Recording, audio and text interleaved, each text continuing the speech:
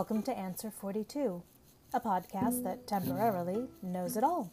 In this, my 42nd year of being alive, I've decided to harness all of the innate wisdom that I must now possess, albeit temporarily, and take stock of everything that I now know.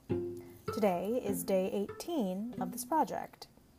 Today is also the 30th of August, and that means today you begin to harness your wisdom on resolutions. In other words, how do we move ahead?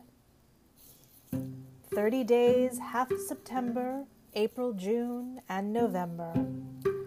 You have made the 30th of each month as a day to look ahead, focusing on resolutions, so that only little February, with its 28 days, will be left out of this practice.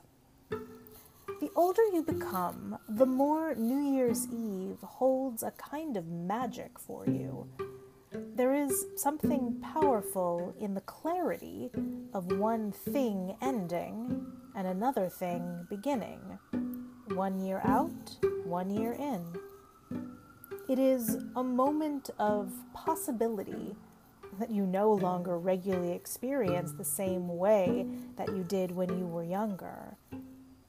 And yet, you are starting to feel a little bit of that possibility each month when the 31st or 30th or the 28th moves over again to the 1st. And to that end, you want to examine a little bit of magic and see what there is to understand. So, what do you resolve for the month of September?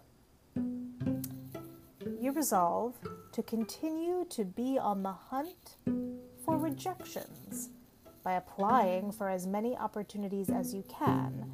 When rejection is the goal, what's the worst that can happen? You resolve to seek out the boundaries that you know you need in order to move more freely.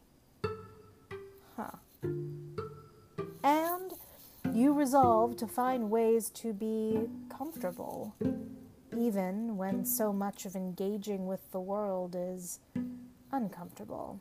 You should probably start by finally purchasing an air conditioner.